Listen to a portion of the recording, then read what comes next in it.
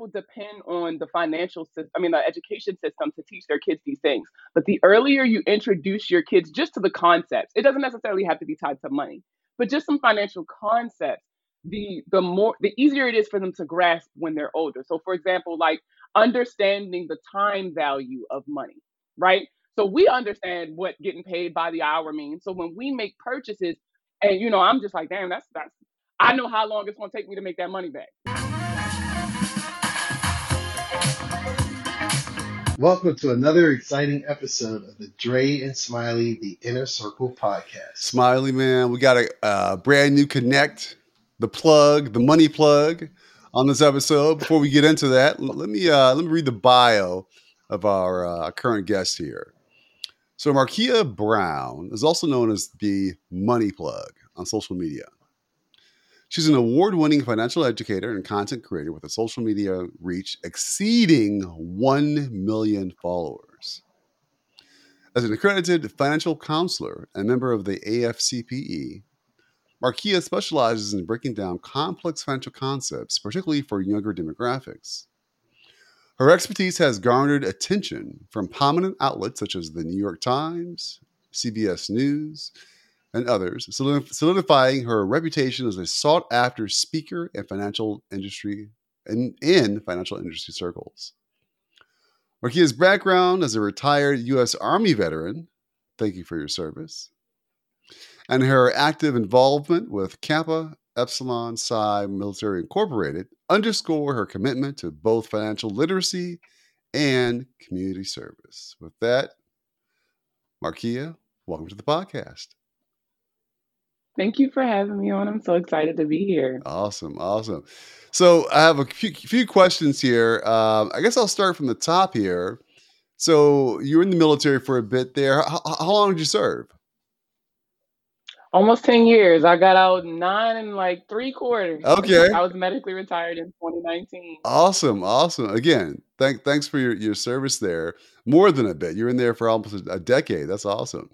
So tell me about how being in the military, or perhaps something outside the military, influenced you to pursue a career in finance, specifically being a financial planner, advocate, coach, etc. Tell me about that transition and that journey. So the thing about being in the military, it was probably the best thing that ever happened to me. I joined fresh out of high school, so it gave me that discipline I needed. It gave me that structure, and it gave me something to aspire towards. What it didn't give me was life skills. I knew how to shoot, move, communicate, but I had no idea how to invest my retirement. I had no idea how to save. I had no idea how bills really worked. It didn't teach me the things I needed to be a functioning adult outside of the military. And I didn't realize it until I got out of the military the first time in 2014. So I'm 4 years in and out. At the time, I was going through a really nasty divorce. It was an abusive relationship. My mom was diagnosed with breast cancer, and the Army was trying to send me to Hawaii. And that was not happening. I'm from Baltimore, for context. It's about as far away as you can get. So, like, I was like, no, I'm out. Like, that's it. I'm done. And I thought I was grown. I was like, I had a really good like MOS. At the time, I was a signals collection analyst. I was like, I'm gonna get out and I'm gonna find me a job and I'm gonna be straight. And then life happened, and I was not straight. And it was such an eye opening experience. I had 2 kids at the time. I had no money saved. I didn't know what a credit score was, and I just felt so unprepared. And I just kept saying like, if I can get back in the Army, I'm gonna do it right. Like once everything settles down with life, I'm gonna get back in and I'm gonna do it right this time. And so I did that. My job required me to have a top secret security clearance, which, if anybody knows anything about that, you gotta have your money together. So I took some time. I took about a year. Got my divorce. My mom completely cancer free. My kids are doing good. I'm like, all right, I'm ready. And so um, the riots in Baltimore happened. I will never forget that because I actually went in labor that day. I was induced that morning, and me, my husband, watched holding our new daughter from the hospital bed, the riots in Baltimore, and I lived in the heart of all that. And he was in the National Guard at the time, and they came and picked him up from the hospital. He didn't even get to sign our daughter's birth certificate, and I was like, Yeah, no, I just ain't it. I love Baltimore. It will always be a part of me, but we out. Yeah. And the quickest way out was my closest recruiting station. So I took about a month to get back into shape, went to my closest recruiter and was like, all right, what you got? It's time. Yeah. So ended up getting back in, and I remembered my commitment to myself. Like we said we were going to do it right. We're finally above water. I mean, I wasn't out the water, but like my head was, I wasn't drowning. Yeah. And so I took the time to educate myself. I started reading books. I started going to like little workshops that they would have. I started, shout out to the USO and all of the FRGs and stuff that was attached to the units that I had been a part of, because like they would have stuff for families teaching us how to grocery shop, teaching us how to Ooh. coupon and stuff like that. And so I started going to those, and it was like I'm one of those people where I hyper fixate on something. So when I had set my focus on personal finance, I need to know everything about it. I need to eat, sleep, live, breathe money. And especially because apparently I like kids because I had a whole bunch of them. So I Okay. was just like, this is just kind of expensive. The army don't pay nothing, so I need to figure something out. Right. So eventually, like over the years, I learned from a lot of trial and error, but also from a lot of super informative resources. And something that I started noticing is that, like, yes, we have the budgetnista who, hands down, is like my idol, but that was really it. Like, wasn't familiar with any other Black women who, were held as like beacons of like education in personal finance, or like who people could look up to and aspire towards. And having little Black girls, I was just like, this is not, I don't like that. And then I got out of the military. I was medically retired in 2019 unexpectedly. And we moved to Germany. So I had all this knowledge. It was the height of the pandemic. I lived in Europe. So for those of you who experienced the pandemic in America, it was 10 times worse in Europe. Wow. We had assigned times to grocery shop. It would take like 2 hours to get into the post office to check your mail some days. Wow. There was like, you couldn't leave the town after a certain time. Like you had to stay in your home. It was bad. Wow. But TikTok was blowing up at the time. Okay. So I was like, all my soldiers were still reaching out to me like, hey, because when I was in, I'm one of those people, if I know something, I'm telling everybody. I can't hold water. Yeah. So whenever I would learn something, I would teach everybody that was around me. So my soldiers were still calling me and was like, yo, what this mean? Or how do I read this? Or what's that? Or how can I get this? So I was like, I could just start posting on TikTok. And then I never forget, New Year's Eve, 2020, I got drunk. And I was like, when it was 2019, and I just had my son, and I got drunk, and I got on TikTok, and I was like, I'm going to do 365 days of credit tips. Posted it. I had like 100 followers at the time. Nobody was checking for me. Nobody's paying me no attention. Yeah. People was laughing at me, actually. I woke up that next day, and that video had like a couple thousand views, and people was like, oh, I'm going to follow you. Oh, I'm going to do this. And I was like, oh, my God. Wow. Oh, my God, what did I do? Yeah. And so I felt obligated after that. And so I did it. I did it scared. I did it not knowing what it could be, but I did it. And man, it opened up so many doors for me and gave me even more opportunities to continue my education in personal finance. And I went from just a girl who was trying to do a thing to now I'm an accredited financial counselor, certified financial education instructor, Wow. certified credit score consultant. I got to interview Nicki Minaj. Like What? I've done like stuff. Like, and it's just, this is such a ride. And Yeah. I'm just so thankful that I get to experience it and then share the experience almost live with so many people to Yeah. kind of inspire them. Like, if I can do it and I look like this, just imagine what you can do. Right. And you kind of look like me too. Right. Like, the sky's the limit for us. Right. And so it's been a journey, but I've been having so much fun. Markia, I'm listening to your story, and one huge takeaway, there's many, but one is jumping in, right? You're like, you didn't waste time and think of all the reasons why it couldn't happen. In fact, you dove in both feet head first. Let me consume all the content I can about this. You started sharing it and realized that, yeah, people want this information, and then, like you say, it just blew up all of a sudden. I think something that a lot of people don't get that is if you're passionate about something and you really are doing it because you enjoy doing it, the doors are going to open up. Options will just be opportunities will be thrown at you. That's just something that came to mind as I listened to what you were sharing. Smiley. My mom hates it. She hates it. Why? Why does your mom hate it? Why does she hate it? I've Yeah. always been like that. I jump in head first with everything. I'm so headstrong. Like I was a kid. I've been reading on a college reading level since around about I want to say about almost kindergarten. I want to say like Whoa. I was always way too. My mom was an avaricious reader, and me and my sister are 2 years apart, and we were super tight. So she was already in school. So I was doing her work from home. So like, but I've always been like obsessed with books. Like last year, shout out to everybody who followed my Kindle journey, but I read 200 books last year. I'm on a 2 year reading streak on my Kindle. I read at least one book a week. Like it's like I love immersing myself in something. And my mom hated it. I was captain of the debate team all throughout middle school, high school. I was on a basketball team, band, cross Oh country, like no. anything You're that every parent's interested me, I nightmare, was in captain it. of the debate team. Like your mother couldn't tell you anything. You got an argument for everything. No, and got my evidence all lined Right. up. I got references. Yeah. I got all that. Right. Right. And it's so crazy because even when I first joined the military, oh man, they used to call me can't get right. I was always in trouble because I just could not let stuff go.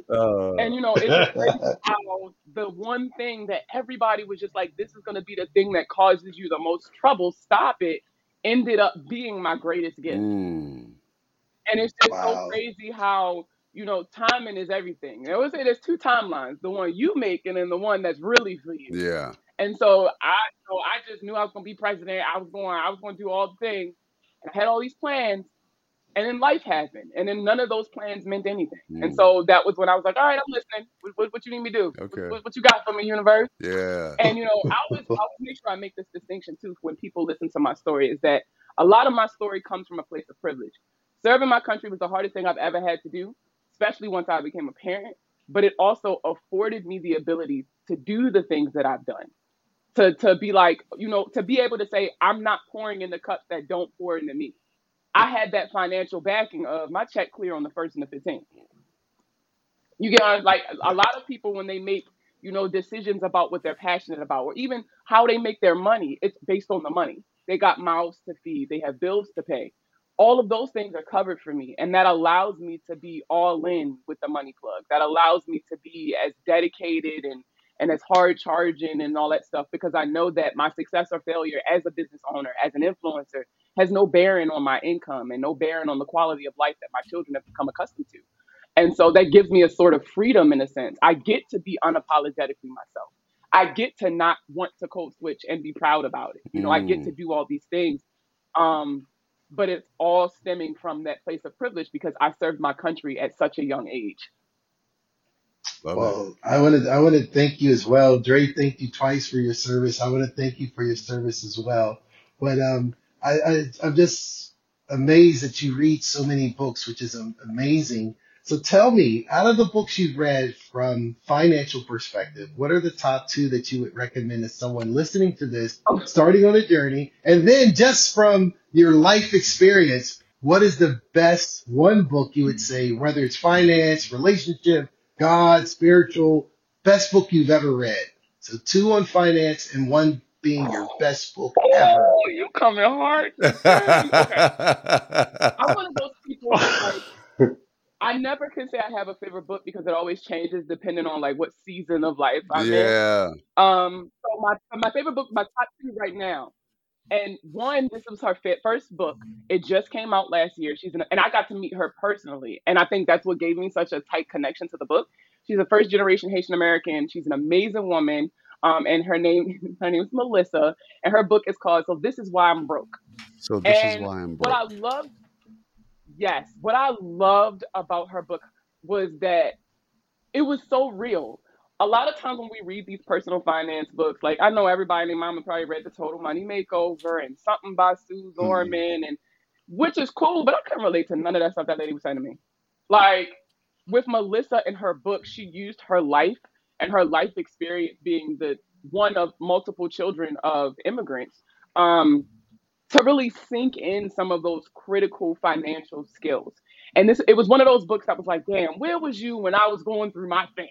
Like, it was one of those. Mhm. And that book, man, I share it with everybody. When I tell you I'm always on Amazon buying another copy, I feel like a Jehovah's Witness the way I be passing it out. Like, listen, have you heard about this author? Like, I'm telling you, I'm obsessed with this book.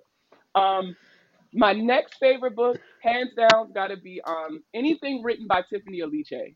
She is my idol in the sense of her story is so inspirational.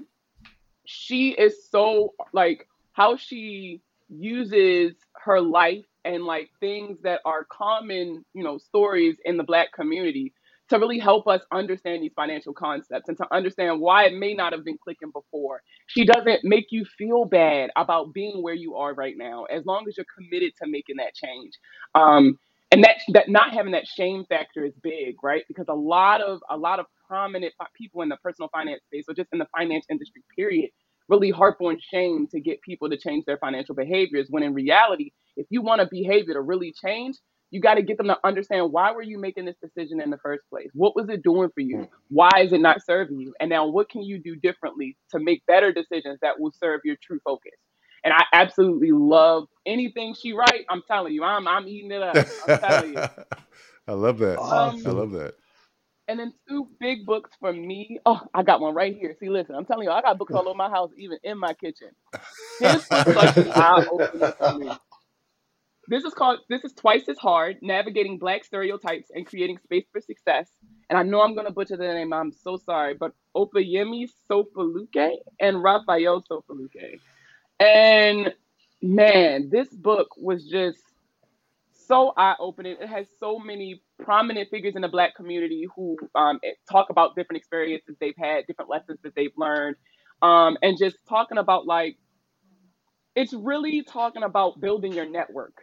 And as a Black woman entering a predominantly white space, and I'm a non-traditional Black woman at that, I got green hair, facial piercings, and I have a very colorful vocabulary the Army left me with. So, I'm not exact. People not really chomping at the bit to get to know me. You feel me? So, this book was really profound for me, and it's something I often go back to and just kind of like reread and kind of pour into myself with, knowing that I'm on the right journey. It just looks different right now. That's it.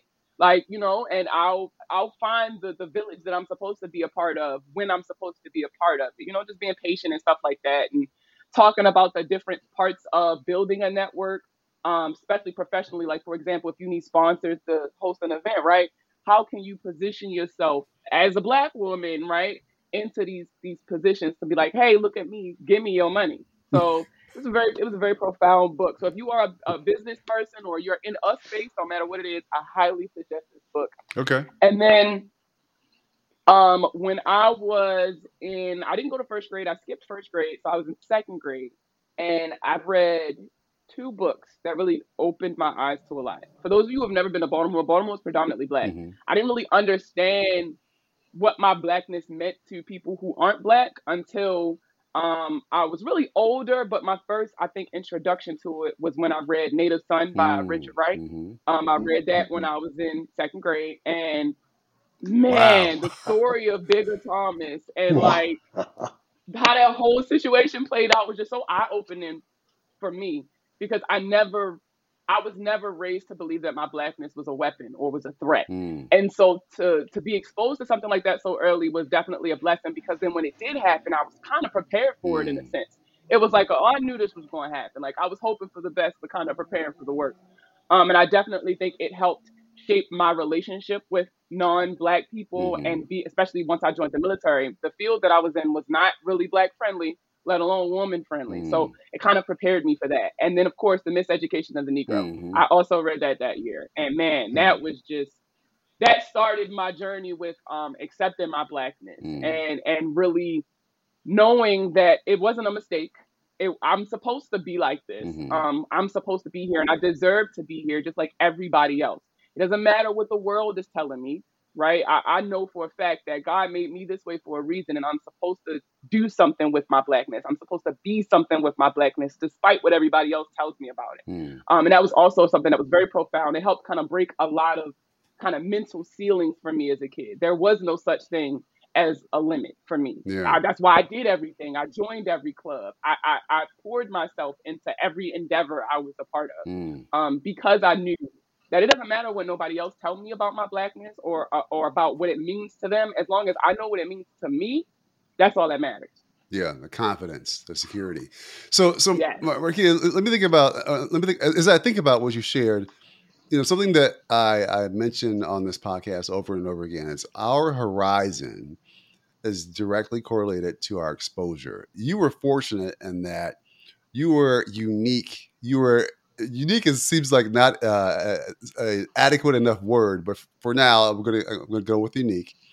And that you were consuming content at 2 years old that some people leave college having not consumed. In terms of these books that you read, Native Son and others that helped you build this confidence and understanding of who you are and how you're perceived in the world. And you talk about the value that gave you and being able to, you know, be nimble, when needed and, and adapt when needed in these environments that weren't Baltimore, you know? So I guess, hopefully one of the takeaways for those listening and watching this is that, you know, exposure is everything. You said that you were on the debate team, et cetera, and you did all these amazing things that all have just set your horizon to the stratosphere, and beyond. Tell me this. Let's talk about the community a bit as it relates to finance.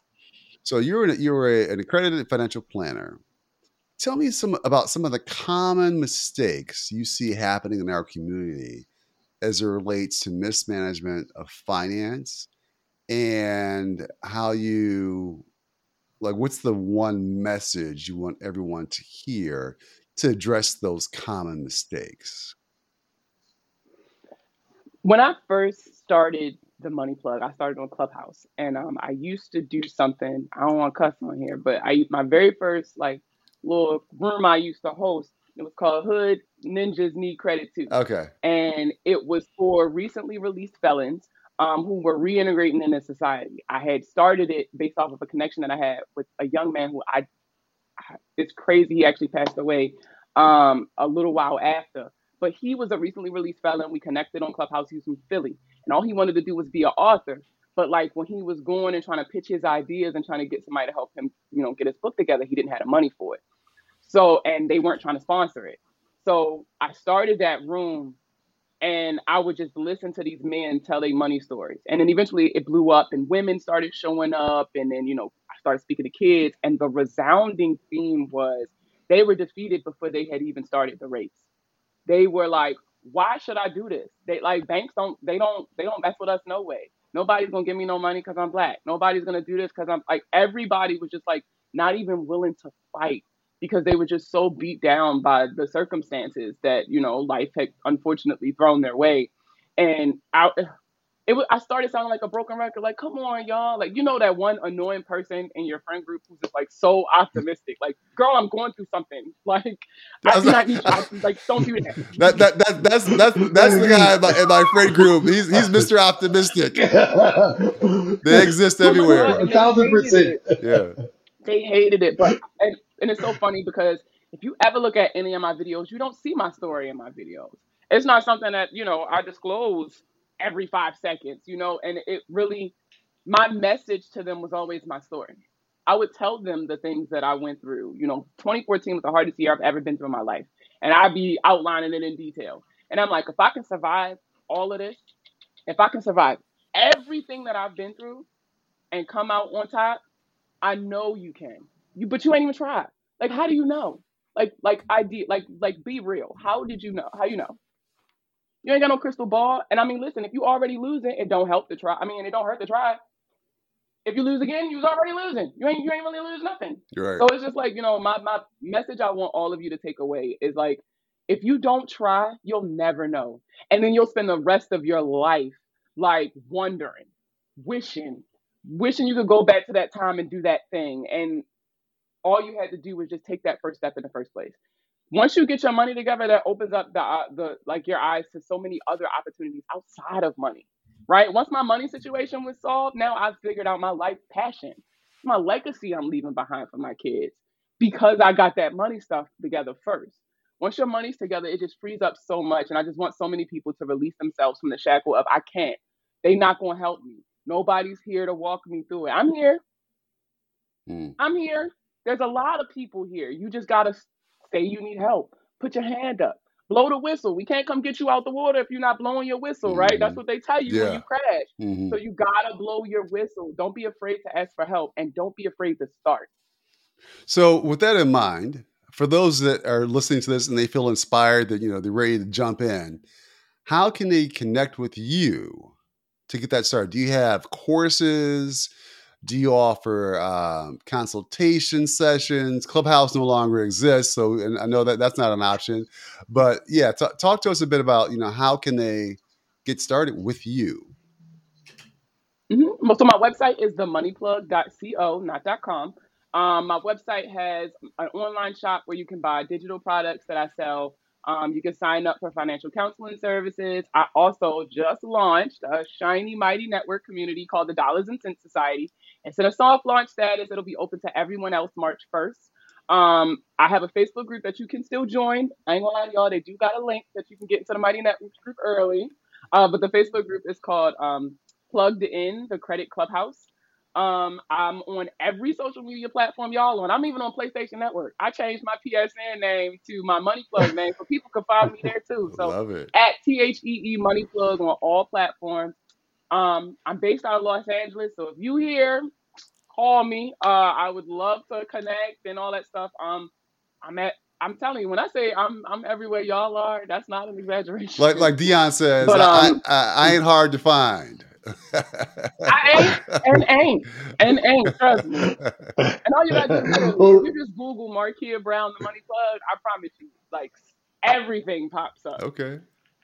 tell me this. This is a question I usually think about with financial planners and experts. Let's say you get someone and their finances in chaos and you get them on the right path.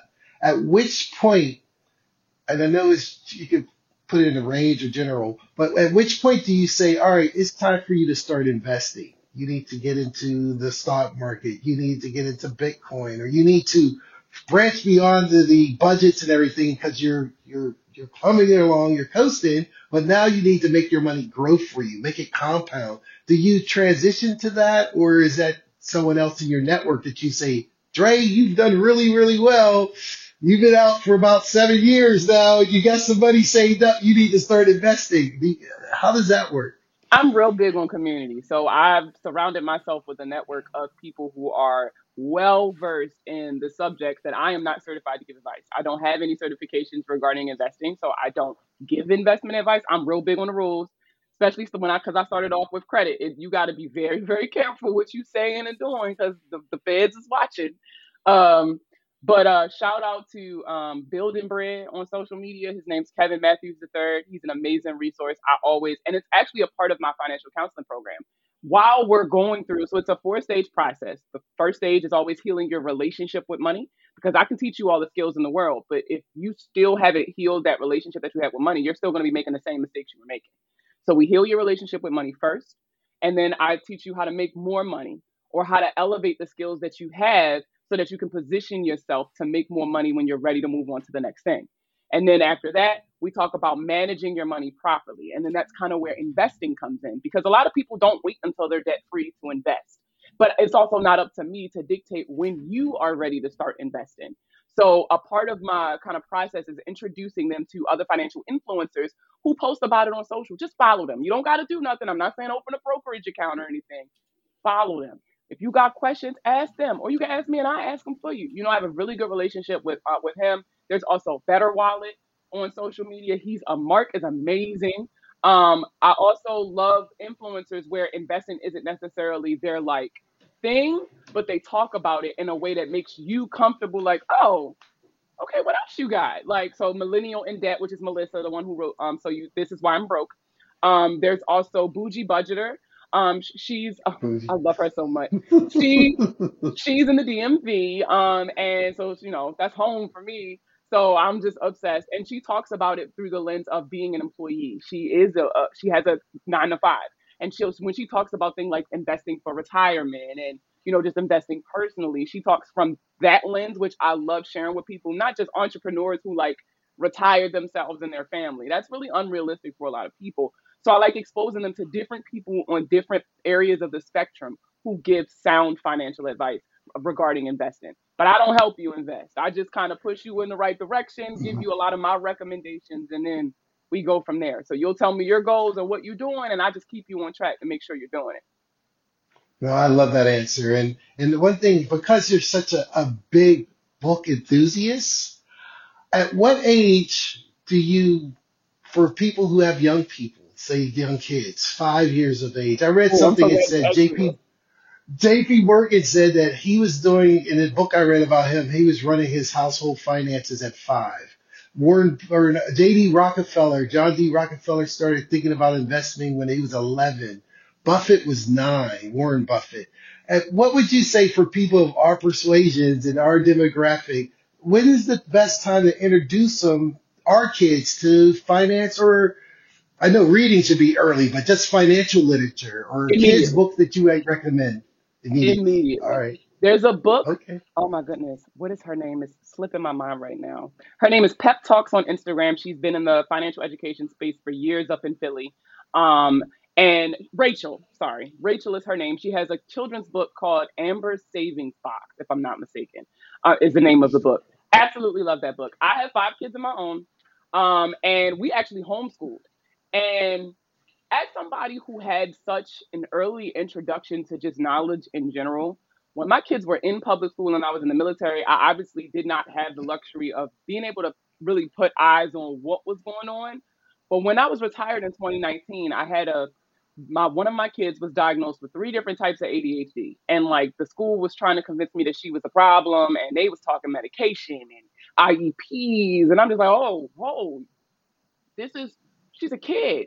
Like, what are you? Of course, you don't want to sit still. She's a child. And so I listen. I'm one of them. Like I'm one of them people. If you won't do it the right way, I do it myself. So I pulled every single one of my kids out of school, and we homeschooled. And we homeschooled during the entire pandemic, not virtual school. Like I was everything. We was doing virtual museum tours. We were doing, when we moved back to America, we were going to the zoos. I was the one with the flag guiding the kids. We had uniforms. We had everything. Let me tell you, like it was legit. And that was when I realized, a lot of people depend on the financial system, I mean, the education system to teach their kids these things. But the earlier you introduce your kids just to the concepts, it doesn't necessarily have to be tied to money, but just some financial concepts, the easier it is for them to grasp when they're older. So, for example, like understanding the time value of money, right? So we understand what getting paid by the hour means. So when we make purchases, and I'm just like, damn, that's I feel like the fall off everybody hates Chris. You know how like when he would do something and he would know how much it cost. I know how long it's gonna take me to make that money back. Like I know how many hours that's gonna take me to replace that purchase. So I think in that sense. So for my children, I live in a very tech savvy household. I grew up in the cyberspace in the military. That was my bread and butter. I shout out to the National Security Agency, DISA. I've worked in some really interesting places. So we're a super tech savvy household. So my kids earn screen time. You out of screen time for the week and you want some more? Okay, let's make a deal. What you got for me? All right, well, I need you. If you give me more of this every day, I'll go ahead and give you this up front, and you just owe me on the back end. But if you don't give me what you say you're gonna give me, I'm taking it all. I'm taking your whole iPad. You're just not getting nothing. And that teaches them, for example, the value of, let's say, a car. Adults get a loan for a car. You don't make your payments. Guess what? They're gonna come snatch it, right? It makes it easier for them to understand them concepts when once they become adults. If we're introducing these things to them, these principles to them in fun ways that they'll be able to understand as children. It doesn't necessarily have to be books. It doesn't have to be you sit in this Mm, chair and I'm going to point on this board and teach you that way. And that was also something I had to unlearn as a homeschool parent, or D school as what we call it in the community. But everything is a learning experience when you're a parent. You are your child's first teacher. So anything you can teach them, let them sit in on the money meetings that you're having every month. When you get paid and you got to mm, sit down and you looking at them bills, sit down and let them do that. Parents be like, oh, they don't need to see this. It's my responsibility, not theirs. It's still your responsibility whether they're going to be there or not. So let's clear that up. However, you are disillusioning them. You are showing them the reality of the world so that when they are thrust into it, whether it's expected or unexpected, they know what what it consists of. They understand the power and balance in a budget. And they know that mom had to rob Peter to pay Paul. I don't want no part of that. You know, kids learn from seeing. Even if you're not saying nothing to them, just show them. Even if you're not sure yourself, as you learn on your journey, expose your kids to it. They might be into it. You never know. And there's, with the internet being what it is right now, there are entirely too many resources online. Teacher pay teachers. Let me tell y'all, teacher pay teachers, education.com. Like those are my go-tos. I be printing worksheets out like it's nothing. Like you would think I'm hustling out my office the way my printer always doing. But there's entirely too many resources that are available for parents for us to still be sitting here and saying, I don't know how to teach my kids about money. Okay. Do you not know how to teach your kids about money, or are you not confident in your personal finance skills and feel as though you don't want to mess your kids up?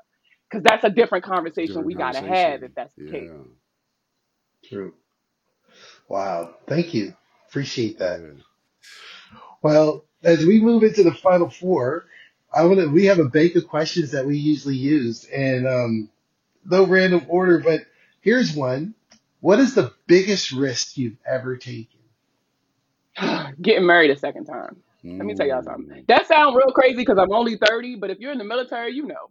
Like, when I talk to civilians, they be looking at me like, you got how many kids? And you on what number marriage? Like, but in the military, it's like, oh, okay. Like, that's like a thing for us. But like, man, after my first marriage, it left me rough. It was an abusive relationship. It was a very nasty custody battle. And I was just absolutely like, bro, no, get out my face, ill voice. Like, I wanted nothing to do with nothing. But the husband that I have now, we grew up together. I've known him since I was like 6. So he's seen me at the various stages of life. We literally became adults together, and he was very tenacious. But it also, through his pursuit of me and trying to lock it down, it taught me the power in partnership. And it taught me, together we decided to become partners first in everything. He's my biggest supporter. I'm his biggest supporter. When he said he wanted to get out the military, all right, cool. Let's start working on your med board packet. When he told me he wanted to get in the military, I was like, all right, cool. Let's go see a recruiter. We sat down together. Like we do everything together as a unit. And that taught me the value in my village. My village might not look conventional. It might not look traditional, but it's mine and it's strong. And we all we got. And so, that was the biggest risk I took. Getting remarried, if anybody else know anything about personal finance, getting married is a big risk. But doing it after failing so publicly and so harshly, it was the biggest risk I ever took, and it paid off so well. I would never be able to do what I do now without the support and of course you could do it. The delulu that my husband has really fueled mine. So that was definitely the biggest risk, but it paid off immensely. Nice. Second question here is, who would you like to be stranded on a deserted island with?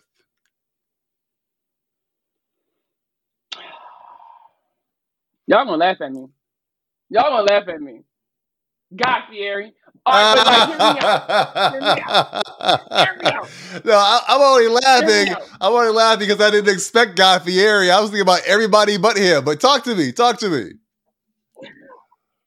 My followers know I'm a notoriously horrible cook. Okay. I am horrible at cooking.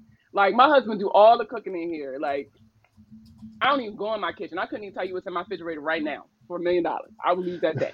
Guy Fieri gonna make sure I eat. Right. I'm a carnival cruiser. Let me tell you, them burgers. Yeah. Let me tell you something. Guy Fieri gonna make sure I eat till help get here. That's what I need. We know all the tricks and all that stuff. I need him. Yeah. Okay. You'll be set. So you'll be on the island, but you won't be hungry.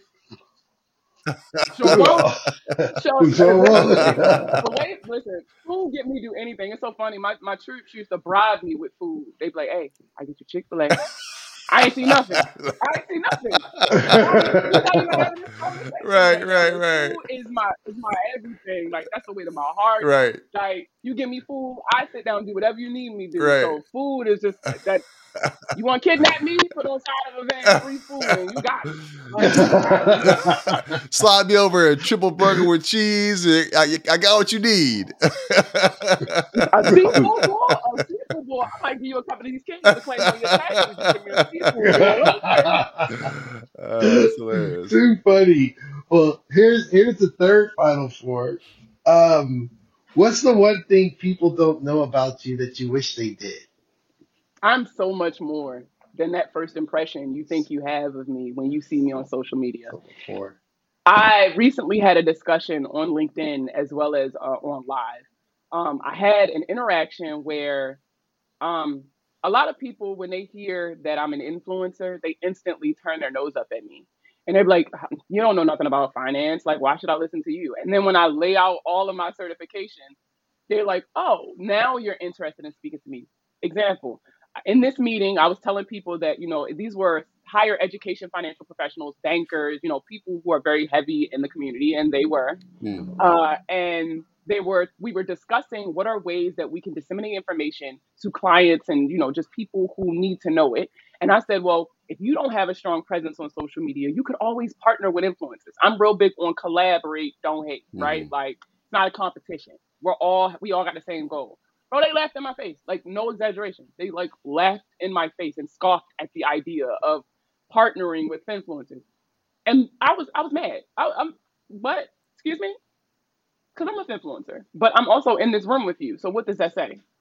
And someone scheduled several someone's scheduled meetings with me afterwards. And we would do the meetings at like 15, 30-minute little coffee talks is what I call them. And at the end of each meeting, what I would always hear is, I never thought, like, I didn't have this impression of you. And like, or like, you like completely blew my expectations out the water. And you know what it reminded me of? Growing up and hearing you are very articulate for a Black girl. You speak so well. Like, how did you learn English at such a young age? And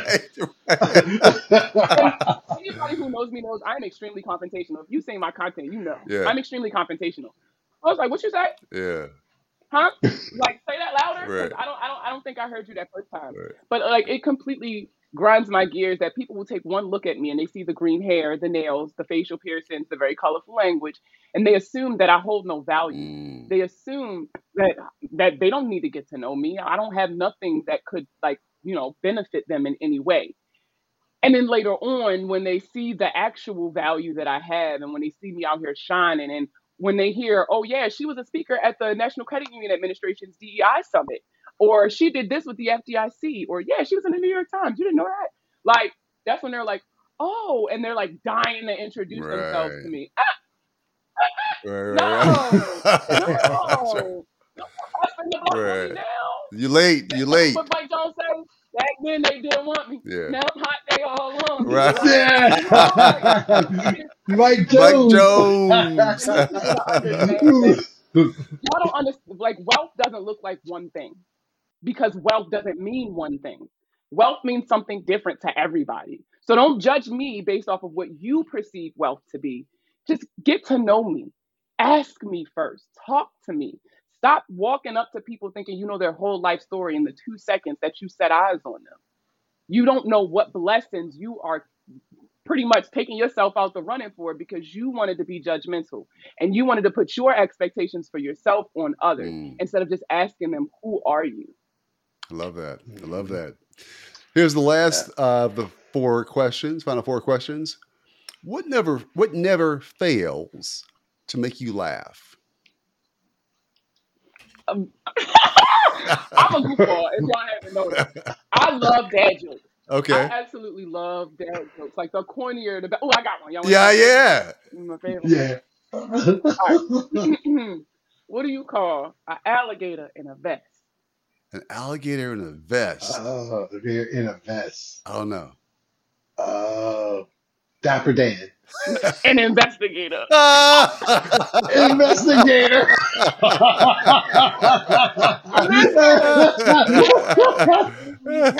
I'm like, love dad jokes. It's a running like joke in my friend group. And the cornier, the better. I love it. I could have like the worst day, and they will send me. There's a whole channel dedicated to dad jokes, all deaf dad jokes, and they'll just send me TikToks. Like, here you go, sis, we got you. Yeah. Pour it into you. So I have dad jokes is never fair. I have a shirt that I wear. My daughter, it's not her favorite, but I love it. It says, "I keep all of my dad jokes in a database." In a database.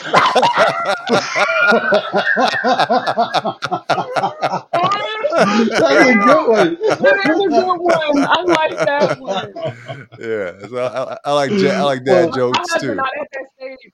My husband not at that fatherhood stage yet. He's still trying to cling on to his youth. He Ah, not doing the running shoes with the athletic pants okay, and the cap yeah, with the corny dad jokes. He not there yet. But our oldest, she'll be 13 this year. So I told him it's time. It's time. yeah. We got to get you ready. That's funny. well, this has been fascinating. I just enjoy speaking with you. I feel like we could talk for hours. Thank you for being here. Absolutely. Thank you guys for what you do with the podcast. I'm real big on community. If it wasn't for the community that rallied around my mom, I wouldn't be where I am. And so, it's our turn to give back. So whenever y'all need me, listen, I'm here. Uh, I'm here for y'all. I love it. I love it. We'll have you back on the pod for sure. Thanks for being on. No problem. Thank you All guys. right.